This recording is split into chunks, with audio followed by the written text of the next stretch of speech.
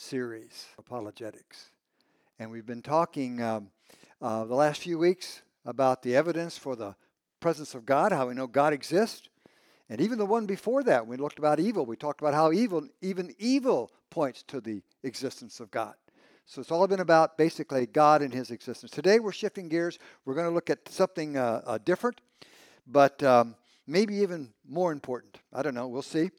We're going to be talking about the reliability of the New Testament.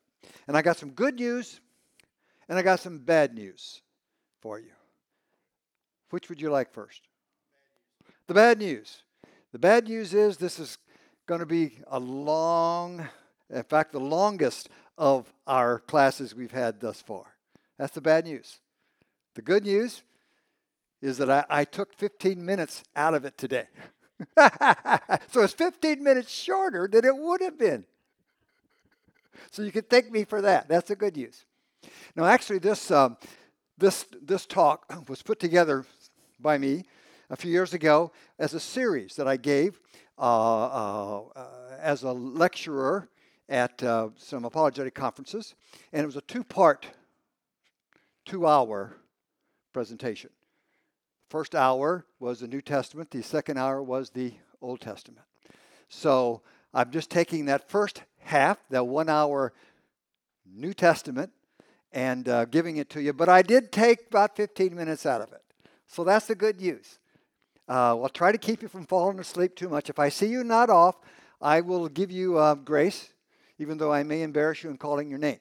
But other than that, don't let it concern you at all. Of course, as always, whoops. Okay, it's not back there. That's all right. You're welcome to take all the notes you want, or you can send me an email to the email on the slide, and I will send you the notes for tonight. And the good news is, if you ask for these notes, you'll get the full version, not the edited version. Ta-da! You'll get the stuff that I didn't talk about. And so if you do that, just say notes, and I'll send you notes. Slides, I'll send you slides. Say notes and slides, I'll send you notes and slides. And for those of you who are really ambitious, if you will ask in your email, you have to ask specifically, or you won't get it. For the Old Testament version, I'll give you my notes on the Old Testament reliability. You can have those too. They're all done. So if you don't ask for it, you won't get it. If you just say notes, you're going to get the notes for tonight. Okay, let's begin.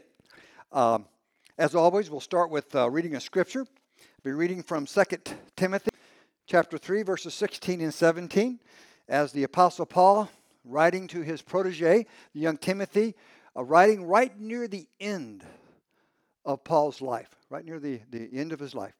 He writes this. He says, all scripture is inspired by God. Some translations say breathed by God, or God breathed, and is profitable for teaching, for rebuking, for correcting, for training in righteousness, so that the man of God may be complete and equipped for every good work. Well, from these passages you can see how important it is to know the Bible.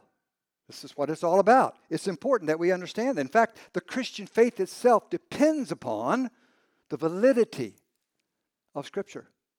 It does. It really does. But how do we know? How do we know that the Bible once contained the truth at all? How do we know? How do we know that if that truth was there, that it's still there today? Well, that's the crux of what we want to talk about this evening. So I have a question. Just one question for you tonight that you have to answer. The rest of the time, you just got to sit back and listen. One question. How would you respond if someone asked you to prove to them that the Bible is reliable, that you can trust it as the truth? What would you say?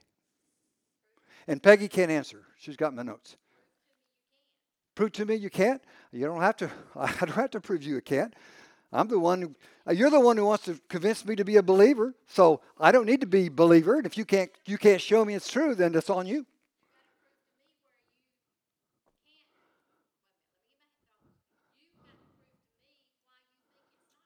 Well, I don't have to. I don't even care if it's true. I read the sayings of Buddha. I read the sayings of Buddha, and Buddha's pretty neat in my mind. So I don't care. about your Bible stuff. It's a bunch of errors. Did you know this Bible you think is so great? The New Testament alone has 200,000 errors in it. Just so you know. Just so you know. So, what else? Who else wants to take a stab? No, Peggy, you can't answer. Who else wants to take a stab?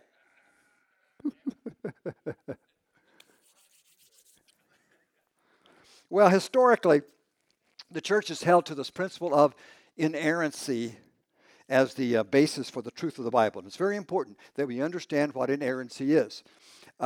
Inerrancy can be defined as simply, it's just the Bible's inspired Word of God, and that is in its original manuscript, it's free from error. So when it was written by the power of God, using human authors, and in its original manuscript, did not have any errors in it. That's inerrancy. And that's been the foundation of the Christian faith from the very beginning. Look at this quote from Clement of Rome. He was a church leader in one of the churches in Rome during the first century, the latter part of the first century. And he wrote this quote about the time that the Apostle John was writing his gospel. Clement of Rome was writing his letters. And here's what he said.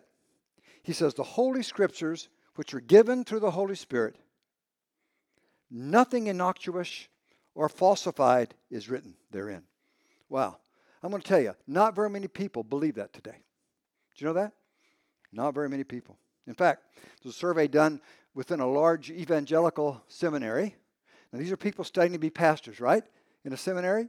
And it's evangelical. I mean, it's supposed to be Bible-based.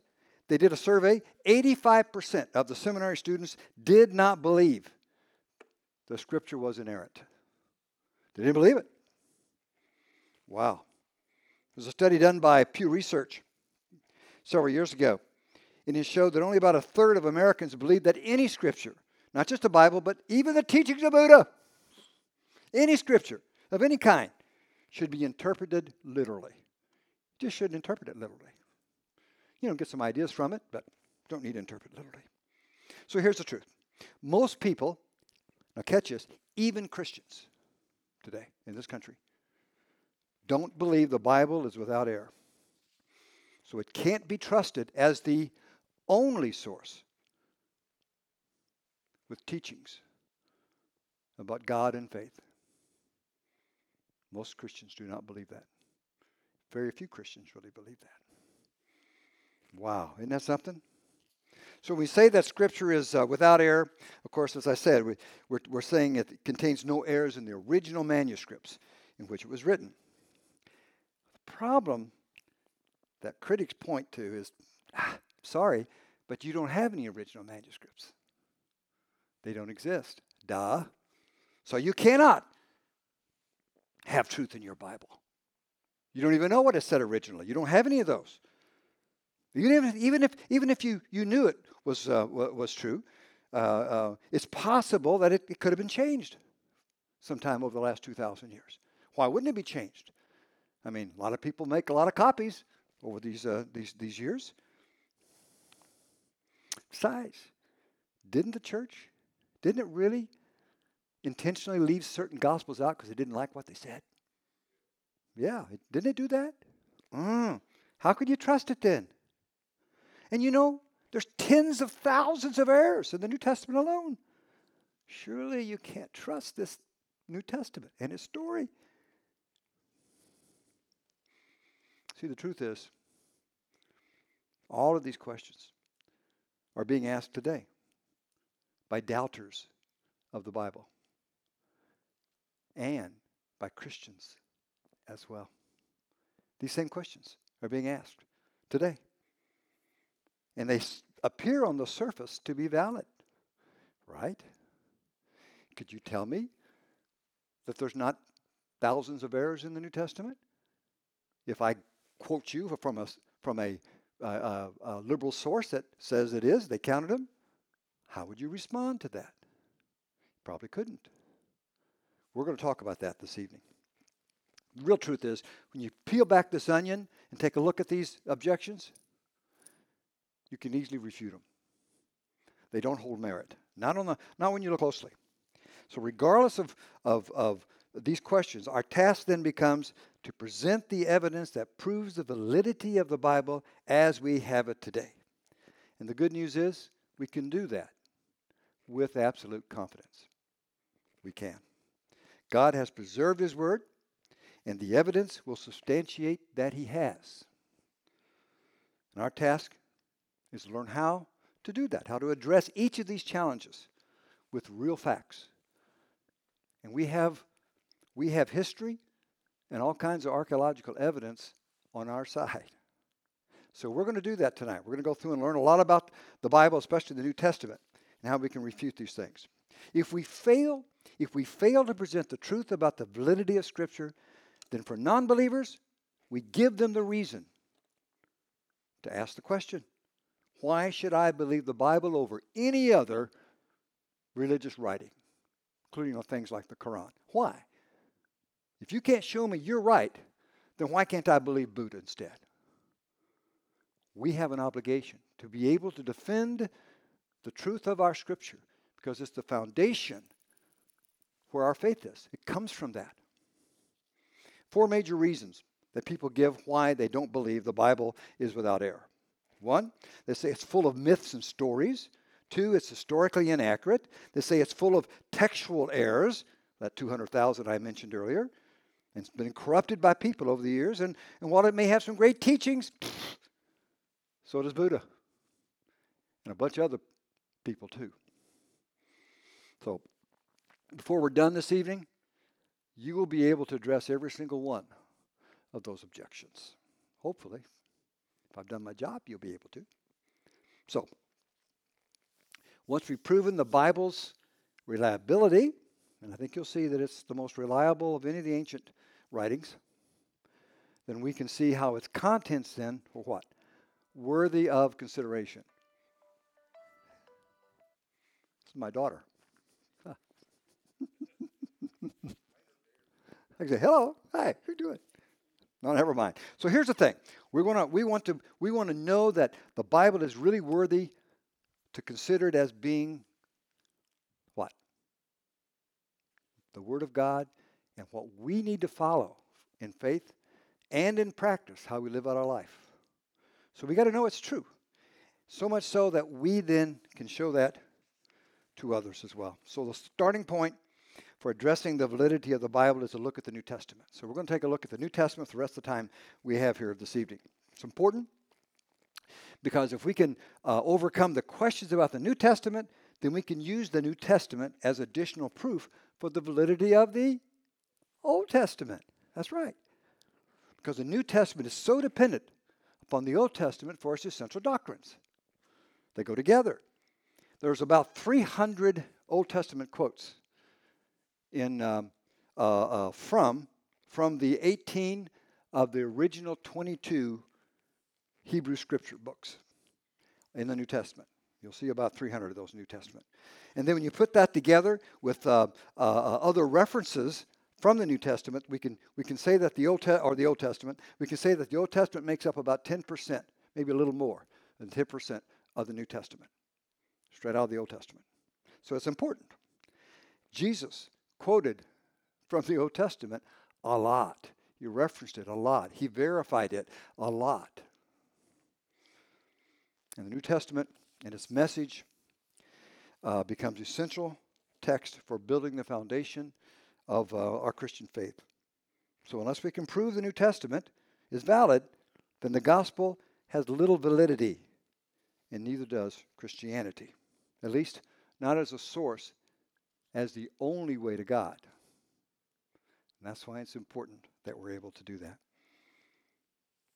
In the end, I think we're going to find that we need the New Testament in order to give validity and purpose to the Old Testament. You need it. You need the New Testament to give validity and purpose to the Old Testament. And you need the Old Testament to give fullness of meaning to the New Testament. They both need to be valid. And we need to be able to understand how what makes them valid. Okay, 2 questions we have to address in order to show or prove that there's validity and reliability to the New Testament. First of all, is the New Testament that we have an accurate copy of the original New Testament writings. In other words, when I open up and read, is this accurate based upon what the original said? Has that transmission of that truth occurred? The second question we have to answer, well, does it contain the actual truth? In other words, when the original was written, was it truthful? Was it truthful? So was it truthful when it was written? And has that truth been carried accurately to us today? Got to address those two things in order to show that the New Testament is reliable. And we'll start, first of all, by looking at how the New Testament came into existence. This is a really, really crash course, a quick course in how the canon was established. We're going to go through it real quickly, just the highlights. Some people actually believe that the New Testament came about in the 1500s because they called a council together and then they all got in and voted and says, okay, we'll vote these in and vote those out. Not true. Never happened. Not how it happened. The truth is that no single council ever decided what books should be put in or thrown out. The 27 books that we have in the New Testament were not decided by a council, but by individual churches and church leaders over the first 300 years of the church. It was a gradual process, and that's a very important process. The goal was not to remove anything. In fact, it's much more the case that the church worked hard to not add anything, not add a book, until they were absolutely certain that it represented Scripture. The closest any council ever came, to deciding on the New Testament was the Council of Carthage in AD 397. And it didn't make that decision per se. And what it did was to officially recognize what the individual churches and church leaders had already decided. It was just to get a consensus of all of them together. It didn't make the decision. It just confirmed what was already done. In fact, every one of the 27 books of the New Testament had been recognized by one or more of the major church leaders by AD 170. That's pretty early. That's pretty quick. Now, they weren't all recognized, not all 27 books recognized by everyone, but all 27 books that ended up in the New Testament, one or more of the major church leaders had already recognized it as Scripture. It's very important because it means that many of the so-called other Gospels were never recognized by the early church fathers. So they couldn't be considered to either be erroneous or, most likely, they were written much later than AD 170. Most of the Gnostic Gospels, Gospel of Thomas, those came out later. They're late 2nd century into 3rd century date. So that's important. And except for the books that are found in the Old Testament, only the 27 books included in the New Testament were ever quoted by the early church fathers. They never quoted anything other than what eventually became known as the New Testament and the Old Testament, of course. So, the church early on guarded very closely what it considered to be the inspired Word of God. But it also freely taught from what it believed to be the inspired Word of God. We'll see how that comes into play in a little bit. So the years between this time, AD 170, and the Council of Carthage served then as a proving ground for the validity of these 27 books. They quoted from them, they read them, they talked about them over this time period. So then they finally got together and says, okay, let's just make it official. This is going to be the New Testament. And they did in AD 397. Here's the thing. There was never any New Testament book, none, that was ever recognized by a church leader and then later rejected. You know that? None were ever recognized and rejected. Never happened. Not one. Nary a one, as my granddad would say. Recognition was a progression of addition, not a process of evaluation, inclusion, and then throwing it out. They didn't do it that way. Just the opposite. They were very, very, very, very, very, very careful to not even consider it as Scripture until they were absolutely certain that's where it belonged. That's true. And you can't stress this too much. This is very important.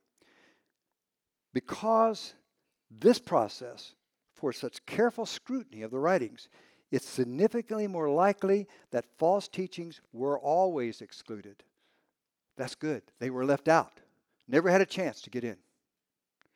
That's God at work. They were extremely cautious. They refused to recognize something as Scripture until it was absolutely confident that it actually was. So, there's this direct link here, or tie, between the eyewitnesses who reported the events and passed them on both orally and in writing to the immediate post-apostolic leaders of the churches, who in turn what? They worked to accurately copy and distribute this truth to those who followed them, and then so on and so on and so on till today. And, much to your chagrin maybe, the King James Version wasn't the last good version of the Bible. It's still being made better. Yeah. The church always worked to preserve God's word and to pass it on. And we see this process begin with the Apostle Paul right off the bat. In his letter to the Colossians, recorded in Colossians 4:16, look what he says. He says, "And when this letter," the letter he had written, "when this letter has been read among you, have it read also in the church of the Laodiceans. And see that you also read the letter from the Laodiceans." In other words, we're signing this letter, you read it, you pass it on. And they got a letter, they read it, they pass it on to you. And we're going to pass these letters around. That's how we're going to do it. And that's the process. That's how it began from the very beginning. But the question still remains. How can we be sure that even in the early church fathers were ensured correctly that God's word was included? How do we know it wasn't corrupted over 2,000 years? Well, there's 4 reasons why we can have confidence that what we've got represents the truth, that it's been passed down to us accurately. 1, we have earlier manuscripts. I'll talk about that in a minute. We have more manuscripts. We have more accurately copied manuscripts. And we got more abundantly supported manuscripts. All of these are very important. We'll break them down. The first, earlier manuscripts. And what I mean, this is a manuscript that's closer to the time that the original was written. So you have the original, let's say the Gospel of John in AD 90s, and then you have the oldest manuscript that we have of the Gospel of John. What is that time difference between them? That's what we're talking about, having the earliest manuscripts. We have by far the earliest manuscripts than any other ancient writings in the history of humanity. By far. Take a look at some. We have at least 2 partial manuscripts that we have, physical copies of them, that are dated within 30 years of the original. Nothing like that. One is a copy, a fragment, a piece of the Gospel of John, found in Egypt, that we know was written somewhere between 122 and 125 AD. We also have a copy of the Gospel of Mark that we know was written. Now, it's not the full copy, it's just a part of it, that was written in the late 1st century, 80s, 90s. So we know that the Gospel of Mark was written even, of course, earlier than that. But that's within 30 years. Within 30 years of where the original would have been. That's really close. We also have a lot of copies of manuscripts that date within 100 years of the originals. One of the most famous is this Betty Papyrus, which dates to AD 180, and it contains the complete writings of Paul. Everything that Paul wrote is in there, in those manuscripts. We have even a document from the Dead Sea Scrolls, believe it or not, that date about to the 1st century, that scholars believe could be a piece, a little fragment of the Gospel of Mark. We don't know that for sure. It's a guess because it's written in Greek and it's very small, and it just, the words, there's a phrase that sounds like it's out of the Gospel of Mark. But the dating is right. And in addition to that other piece that we found of the Gospel of Mark, The dates line up pretty well. So it's pretty good. That could very well be a copy of the Gospel of Mark. We have hundreds of manuscripts that are less than 300 years old. Most important of these is the Codex Sinaiticus. It dates from about 8350. Contains half of the Old Testament, the entire 27 books of the New Testament. Manuscripts that we have. That's good. So all the evidence makes it pretty likely that the original manuscripts were all written during the first century. Not much later, not somebody just wrote back and sort of pretended that they came from the first century apostles. No, first century. And we pretty likely that it records everything accurately as well. There's no other ancient writing that comes even close to that. Let's take a look at a few. This might surprise you. The writings of Homer. Who knows who Homer is? The Greek novelist. Iliad and the Odyssey. Anybody read either one of those? The Iliad and the Odyssey? I saw the movies, so it counts, right? No, I've read them too. But you read them. I've read them. Did you know that the oldest copy that we have of any of Homer's writings are 500 years after his death? So 500-year gap in there. The writings of Caesar, Julius Caesar, right? 1,000 years. We have no manuscripts less than 1,000 years from his death. The great Greek philosopher Plato, 1,200 years. Greek philosopher Aristotle, 1,400 years. Yet no one doubts the accuracy of anything that they said. Nobody questions it. Oh, yeah, this is...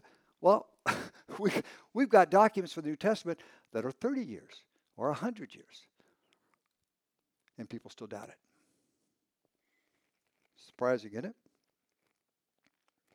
We have more ancient manuscripts of the New Testament compared to any other historical writings. We've got over 24,000 manuscripts, old manuscripts, of the New Testament, written in various languages. About 5,600 to 5,700, depending upon how you count the little fragments, are handwritten from the Greek itself. We've got a lot of Latin and Syriac, some really good old Syriac translations of the New Testament that go way back. 24,000. Homer.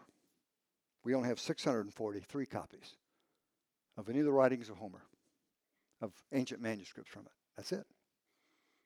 Counts of Caesar, 10. Plato, the great philosopher, 7. That's all we got. 24,000 versus 7.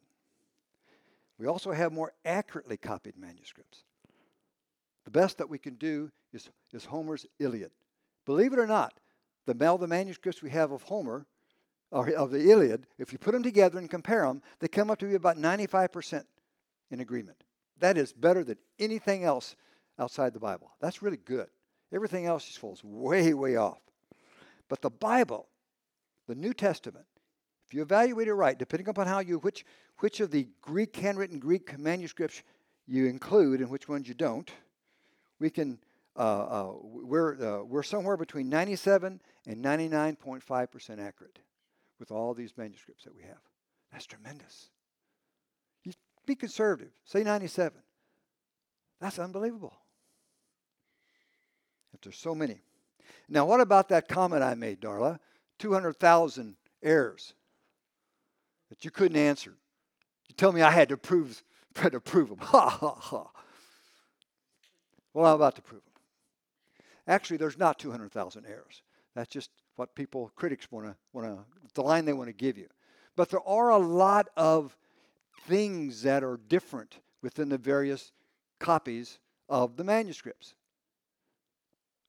The majority of these differences falls into 3 categories. Category 1, misspellings. You take a look at all the Greek manuscripts, and you go through, and you look at them, you'll see they're written by people. There's this word, is the same word here, but it's misspelled from where it is in a different manuscript. And usually when they made a mistake in the spelling, of a word, they made the same one all the way through the whole time. They just kept making the same mistake. Well, critics count those all as errors. And so there's a lot of them. That's number one. The second biggest so-called error in the New Testament has to do with the use of the Greek words for us and we. Now you say, well, why would that be? Why would there be some differences there? Well, you see the two words in Greek look differently. They're not the same when you see them written out. But when you hear them spoken, guess what? They're almost the same. So back in the day, since they didn't have a copy machine to run and make copies, they had to copy everything by hand. And the church was growing, and they wanted to get sure they get all these copies out there. So what they would do is a chief reader of the Greek manuscript would sit up front, and there may be 40, 50, 60 scribes sitting out in front of him, and he'd read. Boom, boom, boom, boom, boom, boom, boom, boom, and they would scribe it down. Boom, boom, boom, boom, boom, boom, boom, boom, boom, boom, boom, boom. Well, the problem is that some of those out there who were listening had hearing as bad as mine. So when the reader would say we, they heard us. And so they'd put us in there. And that's the second biggest so-called error that you find in the New Testament. Third has to do with intentional insertions by scribes. In other words, the pastor doesn't like notes in his Bible. I love notes in my Bible. They're all over the place.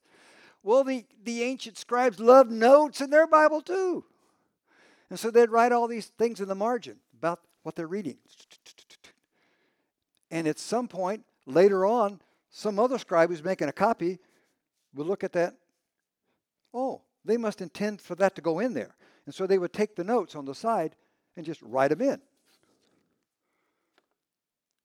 thinking that's intended to be there.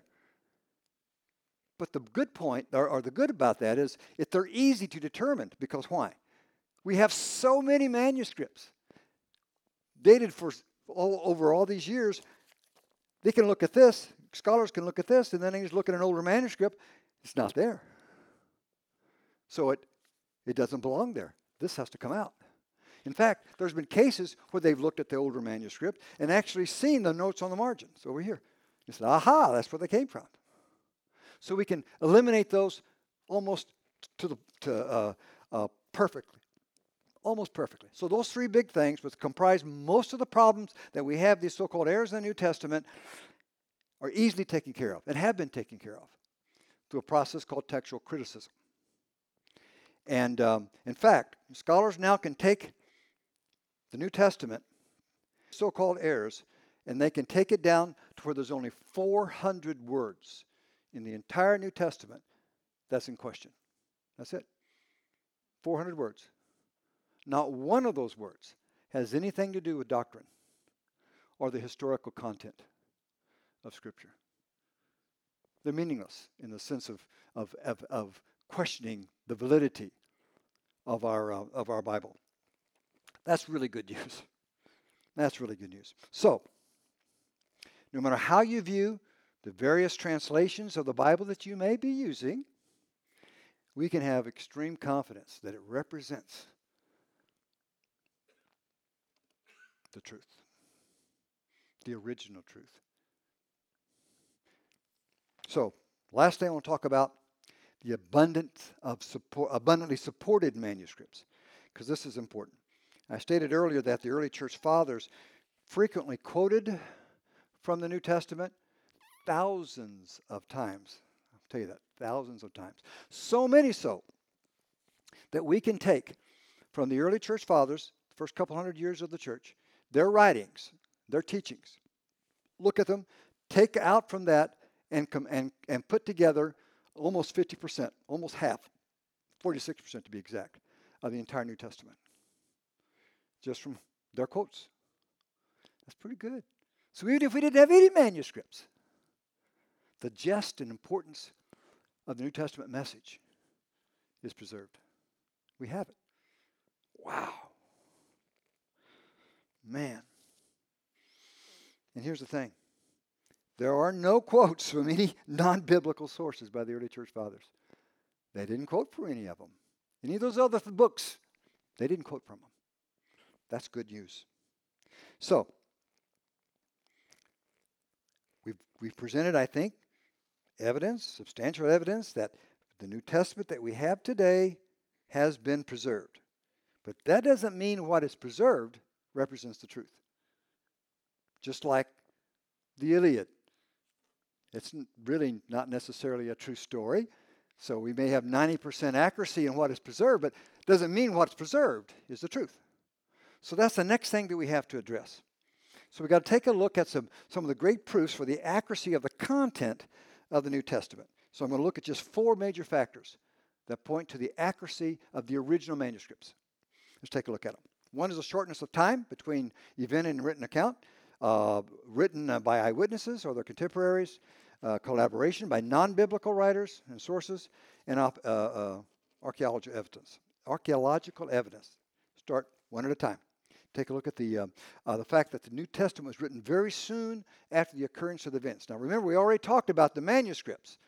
The oldest manuscript we have and the time gap between it and the time the original manuscript was written. Now we're talking about the time between the first manuscript and the actual event, historical event. That's important too. And the Bible, that time between, or at least the New Testament, that time between the first manuscript and the time the event occurred is very short. In fact, depending on which book of the Bible, those 27 books of the New Testament, somewhere between 25 and 65 years is the time frame between the events and the original manuscript. That's remarkable. Considering during that time, what? Most things were passed down orally, not written. That's amazing, that time frame. It also means that that material was presented in writing during the time that most of the people that the story is about were alive. And also who could refute it if it's not accurate. Or other historians, and there were several very good ones during the 1st century AD, they could have refuted it. But they didn't. Just the opposite. They collaborated most of the significant events that's in the New Testament. That's amazing. Well, let me give you some ideas of some of those 1st century writers. Tacitus, Thallus, Josephus. They all were historians. They could have all said, wait a minute, what these Christians are writing is just a bunch of bull, a bunch of garbage. It's not true. Well, they didn't. Just the opposite. We'll see that in a minute. So there's no evidence to support that the accuracy of the gospel accounts in its essence and meaning is contained elsewhere. There is evidence to support it contained elsewhere, and we can look no further than the writings of Paul. Never sell Paul short. Amazing man. And his writings are amazing. You realize that the majority of Paul's writings, at least the significant ones, some of the very significant ones, are never questioned in their authenticity. Even critical scholars, those who don't believe the Christian story, don't even believe the Bible, they believe that Paul wrote several of the books that he wrote. And they stand with that. We'll see that next week when we talk about the resurrection. 1 Corinthians is one of the most important ones. In 1 Corinthians chapter 15. If you've not read 1 Corinthians chapter 15, you need to read that every month or so. That's an amazing chapter in the book. It's one of my favorites. It has so much theological information. The message of the gospel is all there. 1 Corinthians 15 attests to the existence of Jesus as a person. He really existed. He was the Messiah of the Old Testament, and he was resurrected from the dead. That's the gospel message right there. Much more, too, you find in 1 Corinthians 15. Remember, nobody doubts the validity of 1 Corinthians. And the New Testament is quoted numerous times elsewhere in the 1st century and the early 2nd century by writings such as the Didache, one of the earliest teachings we have about how to do church, very early. and the Clement of Rome in his letter to the Corinthians, the works of Ignatius, his 7 letters, and the writings of Polycarp. Here's the interesting thing. Paul cites, at least most scholars believe, or some scholars believe, he cites Paul's or Luke's gospel in one of his letters. 1 Timothy 5:18 is believed to be sourced from Luke 10:7. And if that's true, and it probably is, that means what? That means Luke wrote his gospel before Paul was executed in the late 70s or late 60s, 66, 67 AD, somewhere in there. So, second major factor that substantiates the contents of the New Testament is the fact that it's written by eyewitnesses or their contemporaries. Let's talk about that. This is very important. It's one of the most important criteria for being considered to be part of Scripture, was to be written by an eyewitness or someone who got the information from an eyewitness. In fact, it was so important that several books, such as the book of Hebrews and the book of 3 John, were one of the last books to be included as Scripture, because they didn't mention an author. It didn't say who wrote it. And the early church fathers were a little leery about that. Well, that's true. Okay. Of the 27 books of the New Testament, only two, the Gospels of Mark and Luke, were written by people who did not personally witness the events recorded. Do you know that? Only 2 of the 27 were not written by people who witnessed the events. The Gospel of Luke and the Gospel of Mark. The book of Acts was partially witnessed by its author, Luke. If you read the book of Acts, you can see in there by the language when it shifts to when Luke is talking about something he witnessed versus sometime things that took place where he was not there. Clearly point that out. Almost half the book of Acts was personally witnessed by Luke. That's amazing. And in both cases, Mark and Luke, who were not eyewitnesses, they didn't see the things they recorded in their Gospels. They received their information directly by those who did witness the events. So they're passing on firsthand information. Very important. Okay, third major factor substantiating the contents of the New Testament is the fact that several of these key facts contained within it are collaborated by non-biblical sources. That's very important. Most of these were sources that were hostile to the Christian movement. They didn't like Christians. In some cases, they persecuted Christians. But the writings substantiated the content of the New Testament. Let's take a look at some of them. Josephus, first century Jewish historian, he wrote about Jesus and Jesus being believed to be the Messiah. He talked about Jesus being crucified. He talked about Jesus' brother James. He talked about John the Baptist. He talked about Pilate, Herod the Great, and many others within the New Testament. Tacitus, a Roman historian from the first century, he talks about Jesus and Jesus' followers. He talked about Pilate. He talked about Nero's persecution. Thallus, another first century Roman historian, he talks about Jesus' crucifixion. Boy, I can't talk. Jesus' crucifixion, and the fact what? That it was darkness. The sky grew dark at his death. Wow. The Lucian, who's a Greek satirist, he talked about Christians who were worshiping their crucified Messiah. And they lived as brothers. He talked about Christians, they worship this Christ like a God, like as if he is God. And they meet regularly on this special day of the week, and they were very devoted to their faith and willing to die for their beliefs. And then there's the Jewish Talmud. Jewish Talmud is the definitive summation or collection of rabbinic writings. I read a good portion, not all of the Talmud, but pieces of it. And but look what it attests to. It talks about Jesus, real person. He was crucified, that he had a brother named James, and many other things out of the New Testament that's in the Jewish Talmud. So all these things, these non-biblical sources point to the storyline and the beliefs of early Christians that's contained in the New Testament. And lastly, I want to take a look at archaeological evidence. Here's some examples. The Caiaphas Ossuary, discovered in 1990. You know what an ossuary is? It's a bone box.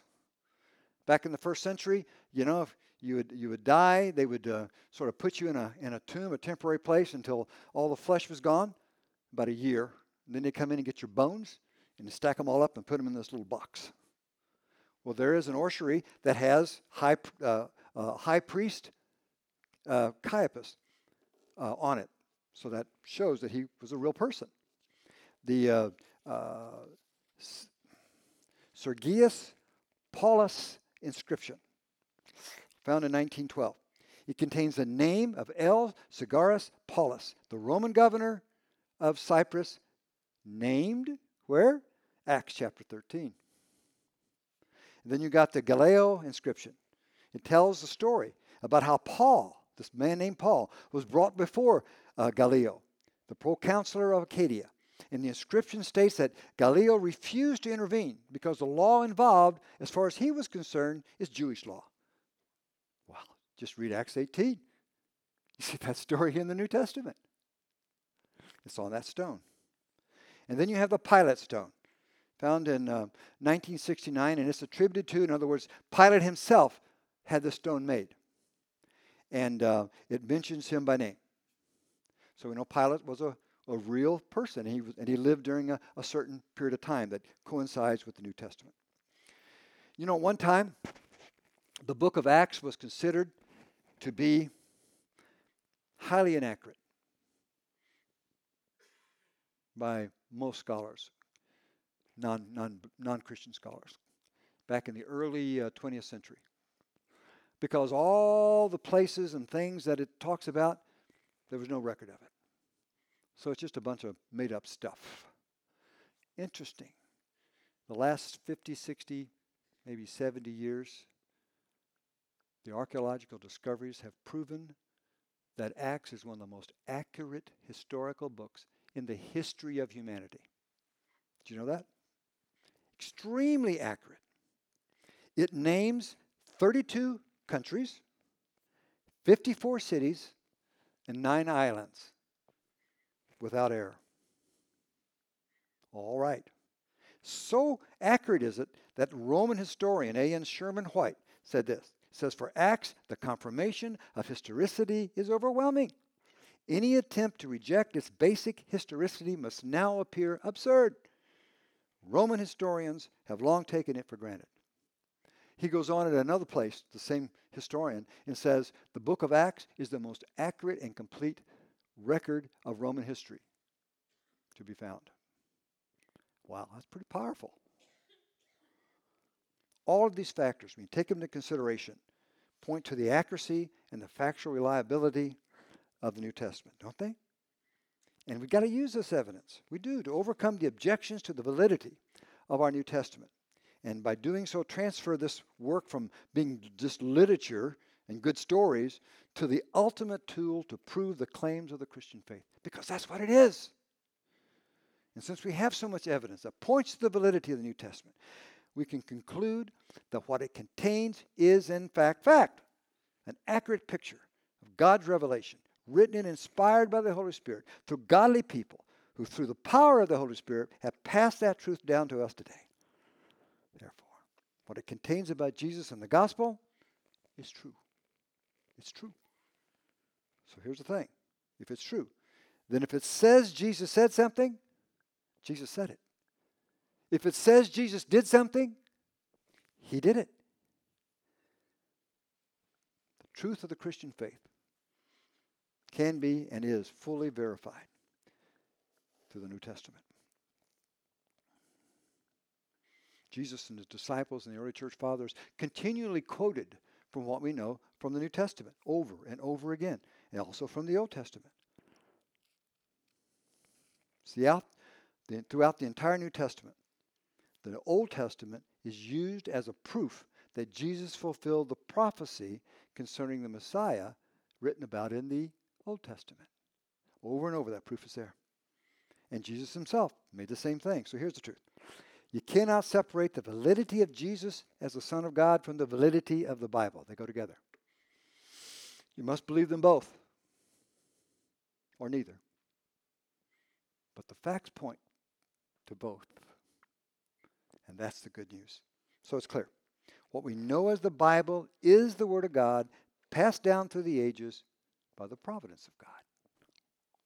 We can trust it. It's the final authority for faith and practice. It's absolutely consistent. There is absolute consistency between the Old Testament and the New Testament, and absolute coherence within both and between both. No other faith system or religion can say that. Not one. I have read pieces of every single scripture from every single known religion on earth. I've read part of it. I've had to interact with it. One of my courses in my doctoral program, I had to read all, as I studied all these religions, I had to read their scripture. And I had to write an interaction with it. When you look at that, there is nothing like the Bible. Nothing. No comparison. Nothing that shows its truth and its historical relevance. It's real. It's there. So, what difference does it make? Why should we really care? What do you think?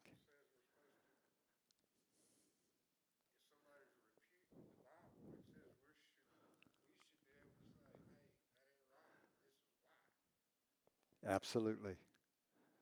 Absolutely. And why do we want them to know that it's right? Hey, there you go. Christ has given us a mission, has he not? He didn't ask, if you don't have anything to do today, you mind, kind of telling somebody about Jesus. That's not what he said.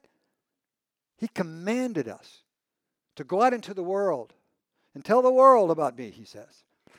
Baptizing them in the name, teaching them all that I've taught you, starting here and throughout the entire world. That is the mission that we have been commanded to do. The power for that mission comes from the Holy Spirit. Make no mistake about it. The power for that mission comes from the Holy Spirit. But the truth of the content of that mission is found only in the Bible. That makes the Bible and understanding it and being able to prove it being true absolutely essential. We have to defend this truth with every means possible. I'm going to close by reading a passage from Hebrews chapter 4, verse 12. And I'm going to focus on just the end of that passage. It says, the judge, this is the word, the Bible, is the judge of the ideas and the thoughts of the heart. Got that? I'm going to read that again. Let that soak in. The Word of God is the judge of the ideas and the thoughts of the heart. Now, how can it do that? Because it's the only complete, accurate, coherent story of God and God's plan of redeeming humanity ever to be written. It's a complete 100 finished story. And we're playing a part of it today. That's the truth. Thanks for letting me share with you. I didn't run too much over. A few minutes past my 45. Next week, we're going to look at the proofs of the resurrection.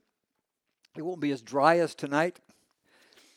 And it is, though, without doubt, the most important thing we will have discussed in these 6 weeks. So be sure you come. Bring your family. Bring your friends. Bring your enemies. Bring anybody you can think of. Because this next lesson, in and of itself, has proven to be one of the most effective tools in bringing people to Christ, in and of itself. Just the story of the resurrection and how we know it's true. That's powerful. When people hear that, sometimes you can just take that message out to someone who doesn't believe, and just that message alone, you can win them to Christ. No matter if they're atheist or whatever. It's a powerful tool. So I want to encourage you to be here to be a part of that. Final thoughts, questions? Threw a lot of stuff at you. Be sure to ask for the notes if you want them. And if you want the Old Testament version of this, rather than listen to me give you a boring lecture on it, you can just ask for the notes and you'll got it. Final questions? What's next on the agenda? We take an offering.